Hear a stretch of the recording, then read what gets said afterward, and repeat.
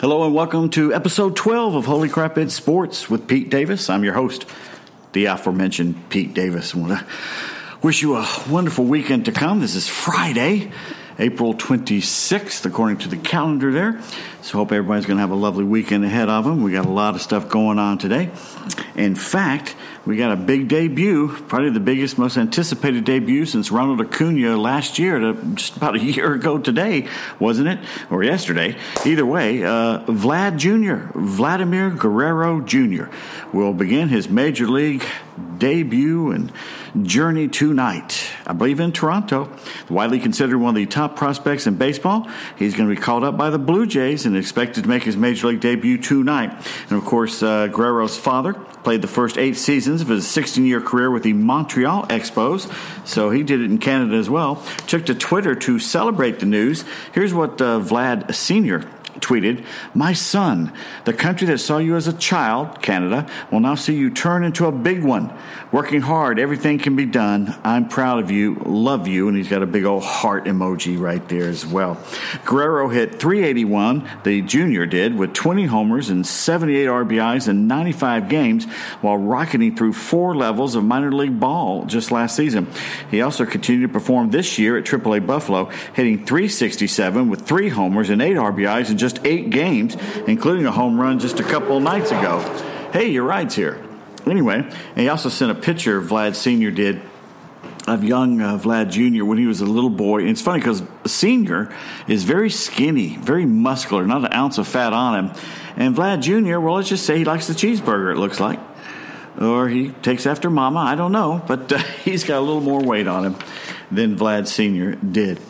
By the way, the baseball Brit, the guy that's going around the whole world, including the United States this summer, watching baseball games, the British guy, whose name escapes me at the moment, is in Atlanta this weekend. I think he's going to see baseball and football. Going to see Atlanta United play soccer tomorrow night in the Mercedes-Benz Stadium, but he's going to watch baseball Friday night and Sunday night, Braves and Rockies. So if you hear a British guy and you're down at the ballpark at SunTrust Park this weekend and you hear a British guy talking, well, buy him a beer. Try and buy him a good American beer, by the way. Anthony Castrovinci, who writes for MLB.com, had an interesting article, which he put out this week, asking other baseball players who would they like to see in other sports play the game of baseball. And he did this because Oakland A's prospect Kyler Murray went number 1 in the NFL draft last night to the Arizona Cardinals. Looks like he's going to be playing in the NFL and not playing baseball, at least at the moment. And so with that in mind, Anthony polled players from around Major League Baseball with the question, which pro athlete not named Murray from another sport would make the best baseball player? Looking for active athletes, but a few other people kind of squeezed in there. The number 1 vote getter, Browns receiver Odell Beckham with 18 votes. Last year, he took batting practice at both Angel Stadium and Yankee Stadium, went yard in each building. In honor of his move to Cleveland, the nearby AA Akron Rubber Ducks have already named a hot dog after him. Royal second baseman Whit Merrifield said he's just too good of an athlete not to be good at baseball. Maybe he's got something to it. Tom Brady got 10 votes. You know, Brady was drafted by the Expos as a high school catcher 5 years before he was drafted by the Patriots. Shows how long Brady's been playing. The Expos drafted him. Astros outfielder Josh Reddick said even at his age, 41, he'd probably be stupid at it. Stupid being good. Kids today, I think, use that term for stupid. It's kind of like we used to say bad when it didn't really mean bad. Does anyone say bad anymore? Russell Wilson got 9 votes, the Seahawks quarterback. And players who were selected after Wilson in the 2010 MLB draft and wound up signing include Jacob deGrom, Merrifield, Corey Dickerson, Jock Peterson, Cole Calhoun, Adam Eaton, Evan Gattis, Cody Allen, and Kevin Kiermaier. All were drafted after Russell Wilson. He signed with the Rockies. They took him number 140 overall, played Class A ball that summer and in 2011. And he's done, a spring training with the Rangers and played around a little bit. Patrick Mahomes, the Kansas City Chiefs quarterback, got 8 votes. Of course, his daddy, Pat, appeared in 308 games in the big leagues, pitched for the Mets in the 99 National League Championship Series. The younger Mahomes fell to the 37th round out of high school in the 2014 draft because the Tigers picked him then. Yankees outfielder Aaron Judge says, I've got to go with my boy Patrick Mahomes. I know he pitched a little bit back in the day. He'd be a pretty good pitcher with that arm he has. LeBron James got 7 votes. All the LeBron versus Michael Jordan talk compelled the Lehigh Valley Iron Pigs, one of the great names in sports, the Phillies AAA affiliate, to make a public pitch to King James that a stint in minor league baseball would be the only way he would truly top Michael Jordan as the greatest of all time. Well, he kind of said no. Angels outfitter Mike Trout said, "Get LeBron in the cage. I want to see that. We'll put him in center field." A lot of people saying he could probably rob a few home runs out there in center field, as tall as he is. Rafael Nadal, the tennis player, got 3 votes. Pirates first baseman Josh Bell said side-to-side range. He probably has a decent swing. He probably would have a really good swing after a while if Nadal practiced it. Aaron Rodgers, the Packers quarterback, got 3 votes. Not very heavily recruited by Division I baseball programs his senior year of high school, Rodgers started pitching, reportedly developed a fastball in the low 90s, and a strong presence as a switch hitter at the plate. Julian Edelman, the Patriots receiver, little munchkin, got 3 votes. Antonio Brown, the guy who may or may not play for the Raiders, it depends on what he feels like, got 3 votes. Those players who got 2 votes, Michael Jordan got 2 votes. And according to Mets reliever Robert Gesellman, he only had a short time playing ball. Give him a couple of years like Tim Tebow, and I think he'd succeed. Browns quarterback Baker Mayfield got a couple votes. And according to Angels catcher Jonathan Lucroy, he can play a little bit. Hall of Fame quarterback Brett Favre, he got a couple votes. Had a hell of an arm, said Twins pitcher Taylor Rogers. Prime Brett Favre was just slinging footballs everywhere. He'd be on the mound for sure. Saints quarterback Drew Brees got a couple votes. And according to Mets reliever Seth Lugo, he's the man. Houston Texans defensive end J.J. Watt got a couple votes. And let's see who else did. 1 vote went to sprinter Usain Bolt, who's playing soccer, I think, right now. Detroit Lions quarterback Matthew Stafford. Once again, prayers going out to his family and his wife, who just had brain surgery. Hopefully she's doing better. And Phillies reliever Pat Neshek may have had the most correct answer of all, according to Castro Vince, saying any cricket player could play baseball. You know, that's 2 podcasts in a row we've had cricket news. Oh, your ride's here. We have some ambient noise here in the Palatial Studios here because I have the windows and door open. It's a beautiful April day here in Sandy Springs, Georgia. Once again, my name is Pete Davis. You can follow me on Twitter at PeteDavis1. That's the number 1. Or write me at PeteDavis1@yahoo.com. Well, a little controversy up in the Cincinnati-Atlanta series up in Cincy the past few days. The Reds took 2 out of 3 as Reds TV analyst Chris Welsh caused an internet firestorm Wednesday night when he said this about Atlanta second baseman Ozzie Albies, and I quote, "It's funny, I've read a lot about it, and I've read opinions on both sides. A lot of people are blaming the agent for letting him sign a deal like that, but Albies came from a very poor background. He's from Curacao, and when somebody offers you $35 million, I mean, he may not know the difference between $35 million and $85 million. It's going to have a tremendous positive effect on his family and himself. Maybe the people in his immediate family or extended family, it changes the lives of so many people," end quote. Now, of course, I don't know what inflection he used. I haven't exactly heard the exact words. I just read the exact words there, and that can be taken out of context or whatever. But, of course, some people took advantage of this comment. Albie signed a 7-year, $35 million contract April 11th. A lot of people saying that's very team-friendly. Well, sometimes contracts are team-friendly. It doesn't always go the player's way. But, of course, Deadspin.com jumped on it, so did AwfulAnnouncing.com. Let me give you a little background. Deadspin is Gawker Light. It's Gawker for sports. Gawker went out of business because they pretty much libeled and slandered somebody. Wasn't it Hulk Hogan, who basically sued them out of existence? Someday that'll probably happen to Deadspin. Extremely left-wing biased. They love to attack people on the right. I don't know if Chris Welsh is Republican or conservative. I don't know. But Deadspin does love to go against stuff like that. Awful Announcing just seems to go after everybody, so I don't have much problem with them. Welsh spoke to Ozzie Albies Thursday afternoon and chose to keep the conversation private, said he apologized to him. He later went on the air and apologized, but said, you know what, I didn't say it on the internet, so I'm not going to say anything more about this on the internet. And good for him. It's, a private thing between him and Ozzie Albies, and if Ozzie is okay with it, I haven't heard Ozzie say anything about it, well, then that's fine. Speaking of politics and baseball, I came across a photo recently of the New York Yankees back in, looks like either 20s or 30s, and they're holding baseball bats. There's 10 of them, including Babe Ruth. He's the one I recognize here.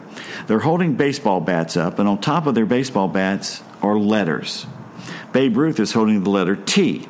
And basically, the bats spell out for Al Smith.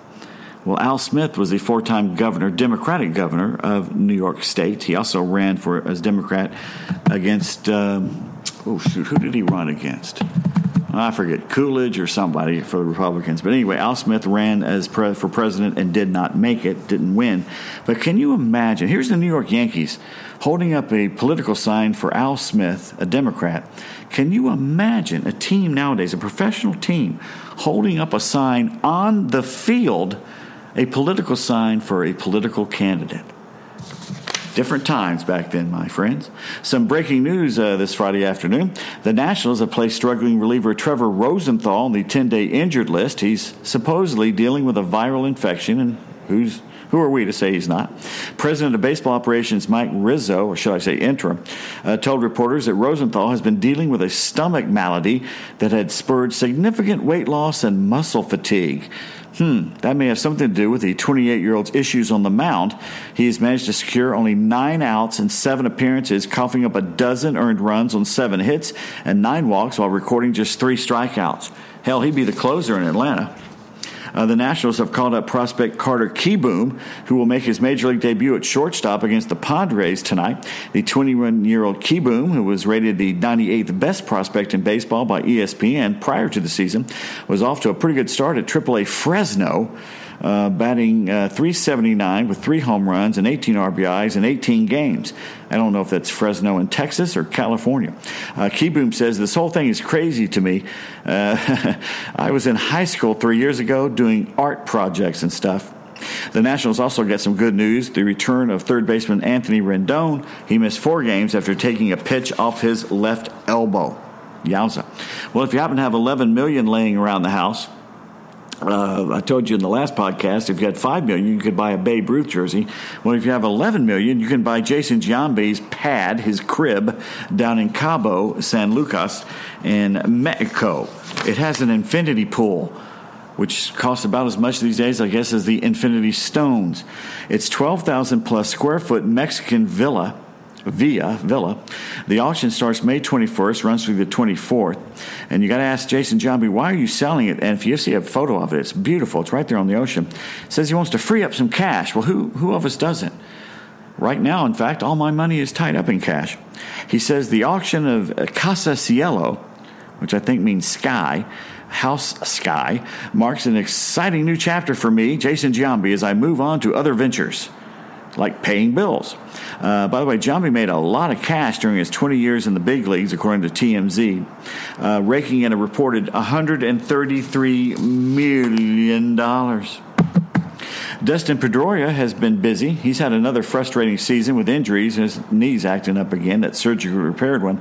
But he's not just sitting around on the bench. He's helping his teammates. Left-hander Eduardo Rodriguez had his best outing of the season Wednesday night and a win over the Tigers, and credits his success to a new grip on a breaking ball taught to him by the second baseman Pedroia. Said after the game that he was sitting in the dugout 3 or 4 days ago feeling forlorn, and Dustin said, "Hey, you want to see a nasty breaking ball?" Sounds like a come-on line. After Pedroia told him, "Hold it like this and throw it like that," Rodriguez said he tried it a couple days ago, it was moving pretty good, so he broke it out in the game. So much for all these analytics and all this technology. You got 2 guys sitting on the bench, and he teaches them a pitch in one sitting. Rodriguez came into the game with a 1-2 record of 7.20 ERA, allowed just 1 run and 2 hits in 6 strong innings, struck out 7 Detroit batters, evening his record at 2-2. Jason Stark, the ESPN writer, I think he's also with The Athletic these days, says, "Here's one thing I didn't see coming.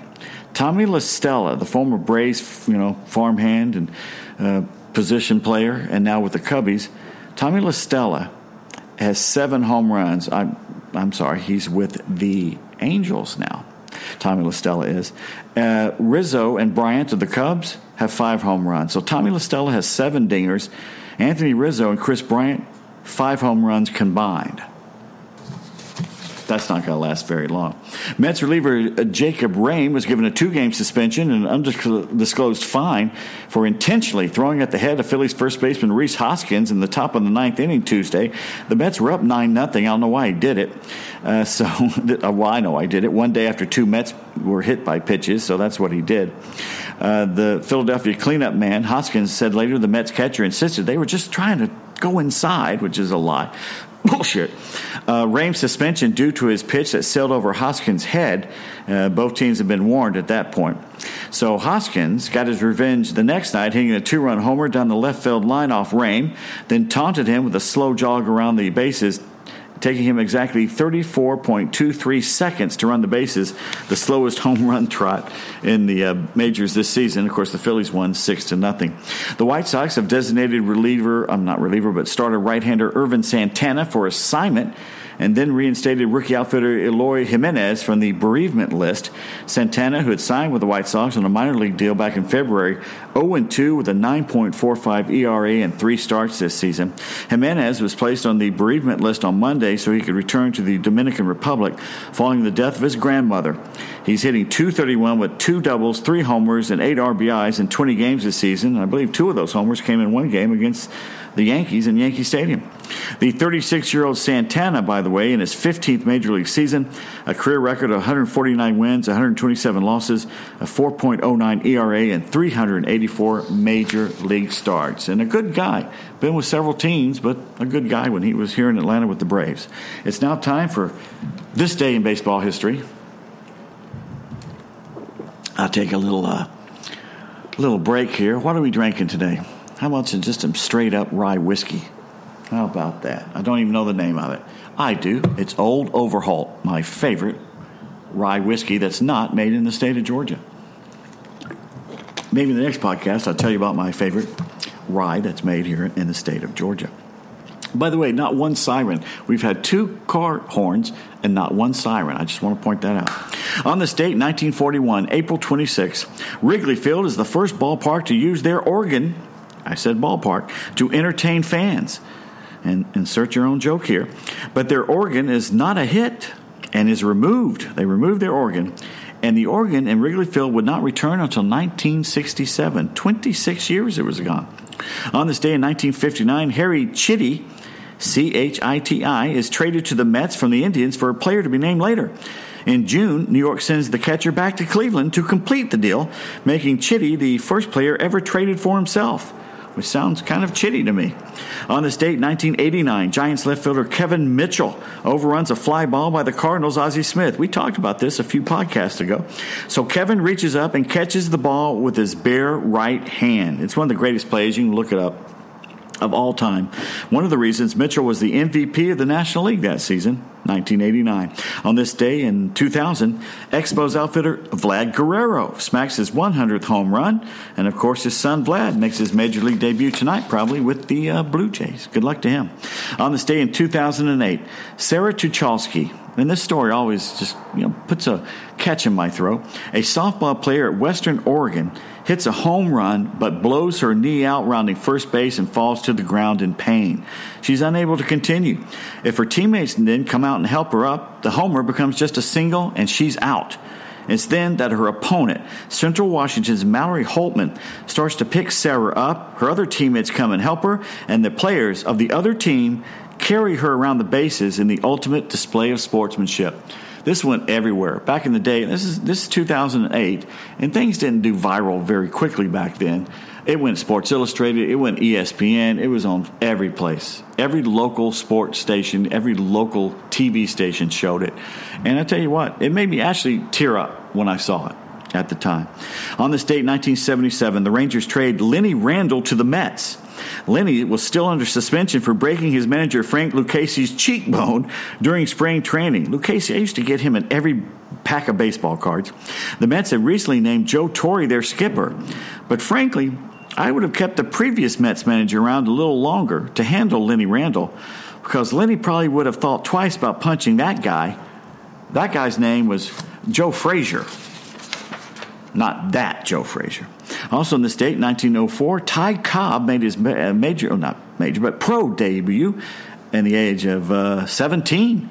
He homered and doubled for Augusta in the South Atlantic League, but the Tourist, however, will release the Georgia Peach 2 days into the season. Gee, I wonder why. 1931, on this date, Washington's Griffith Stadium, Lou Gehrig smashes a home run which clears the fence, but then bounces back into the hands of center fielder Harry Rice.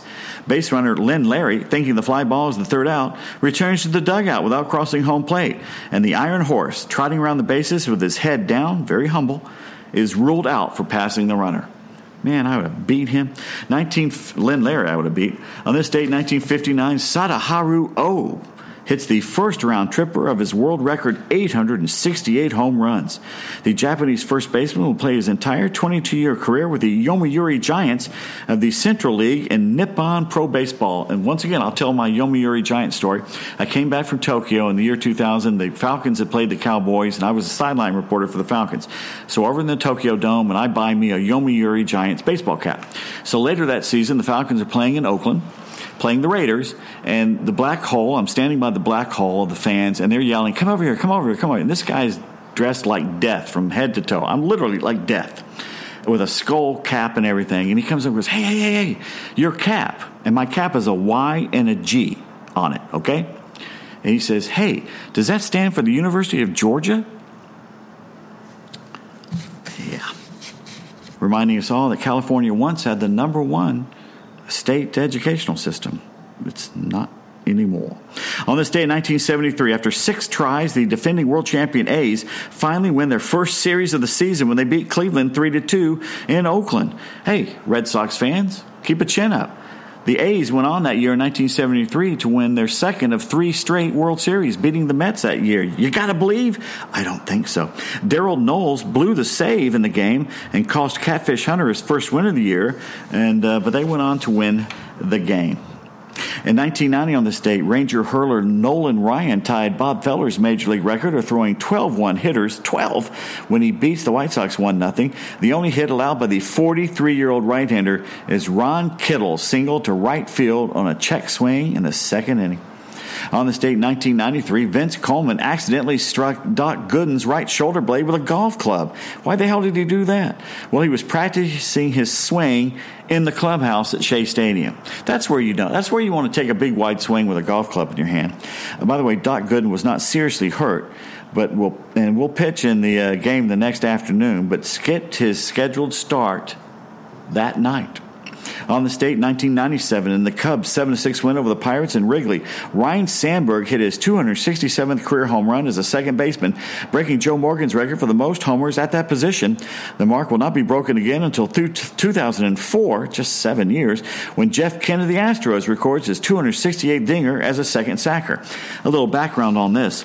Ryne Sandberg is the most overrated player in the history of baseball. I'm not making that up. This guy's in the Hall of Fame. Are you kidding me? Look, back in the day, I watched the Braves and on the Superstation TBS. I watched and TCG before that. I watched the Mets on WOR, and I watched the Cubs on WGN. Sandberg had the range of a Frigidaire at second base. 3 steps to the right, 3 steps to the left. If he took more than 3 steps in either direction, he would dive and the ball would glance off his glove into right field. I'm not kidding. Every single time. He had 0 range. And the score at Wrigley Field would go, oh, hit.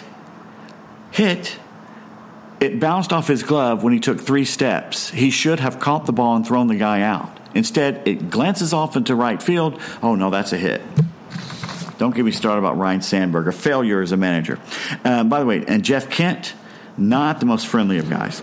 On this day in 2008, Brad Penny's 96-mile-per-hour fastball is missed by Dodger catcher Russell Martin and knocks out umpire Kerwin Danley. After the players are asked to leave the field, the home plate umpire, who lost consciousness briefly, is put on a stretcher and leaves the Dodgers-Rockies game in an ambulance. And finally, on this day also in 2008, Vin Scully received an honorary Doctor of Laws degree from Pepperdine University in Malibu, the institution's highest honor. He tells the class of 2008 Seaver College that the graduates that achieving dreams may be difficult, very difficult, but not possible. Oh, no, I'm sorry, but possible. Very difficult, but possible. A little background on this, and I know you're all going to hate me after this. And I have softened my view on this guy the last few years. But I despise listening to Vin Scully call a game. And there's two reasons for that. Number one, I grew up in Atlanta. Vin Scully would do CBS football broadcasts in the fall and winter. And he always seemed to have the Falcons. But no, not Vin Scully. They weren't the Falcons. Everybody in the NFL calls them the Falcons. Everybody, all the fans, even fans of other teams, even Saints fans call them the Falcons when they're not putting F words in front of it and stuff like that.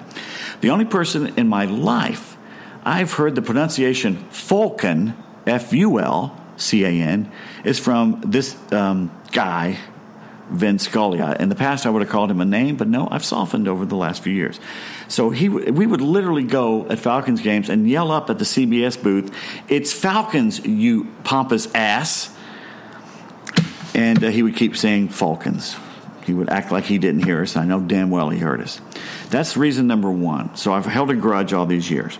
Number two was when I lived in San Diego for 3 years in the 80s, the year 84, the Padres whipped the Dodgers' ass and stole Steve Garvey from them before then. You heard more Vin Scully Dodgers broadcast around Southern California than you did Padres broadcast, even in San Diego. And that's even back when the legend Jerry Coleman was doing Padres games. I didn't mind Jerry Coleman. I thought he made a lot of mistakes, but he was, a good guy with a war hero and all that. I had no problem really with Jerry Coleman. It's that asshole Ted Leitner that's followed him and shouldn't even be in a booth Jerry Coleman ever even looked at, much less broadcasting games. I'm Ted Leitner. Ooh, I'm the most affected voice in sports. Jeez. I actually spit on the spit guard there. First time ever. Making fun of Ted Leitner. Don't even get me started with that guy. Anyway, so Vin Scully, but over the past few years, I've actually lightened up a little bit. I think mainly because he's retired now and I don't have to hear him anymore. I just always thought Scully was overrated. To tell you the truth, I'd heard most of his stories at least 300 times. And I've never been a fan of the one-man booth. Unless, of course, it's basketball. I have no problem with it in basketball. But baseball, you need two guys because baseball has too many lulls in the action. And I think there needs to be two guys playing off each other. Unless, of course, it's Ted Leitner, in which case there could be half a man in the booth and not Ted Leitner. Anyway, that's enough of my soapbox this afternoon. It's a lovely night, and I'm hungry. I'm going to go get some Chinese. The NFL draft is later. The Braves are playing the Rockies. It's going to be a great, great evening. I went and saw by the way, I saw the Avengers Endgame last night, and I'm going to have to see it again. I got to tell you, I cannot decide if the first half of that movie is a jumbled mess or a masterpiece because it leads up to all the action in the second half. I'm not going to give away any spoilers, by the way. I don't do that. I'm not an asshole, at least not when it comes to spoiling movies. I'm just going to say, as someone who grew up reading the comic books and looked forward his entire life to seeing these characters on the big screen, I mean, Captain America is the man, always has been for me. So it was interesting to see how the movie, how the story came to a conclusion. I'm not going to give any spoilers. But I got to say, that first half was kind of bizarre. And there's a couple plot points that to this point, have left me a little puzzled. So later on, maybe next month, when most people have seen it already, I'm going to ask a question, if it hasn't been answered, about how something appeared in that movie. Where has it been? Is all I'm going to say. Maybe I missed something in the old. I'm not going to say what happens.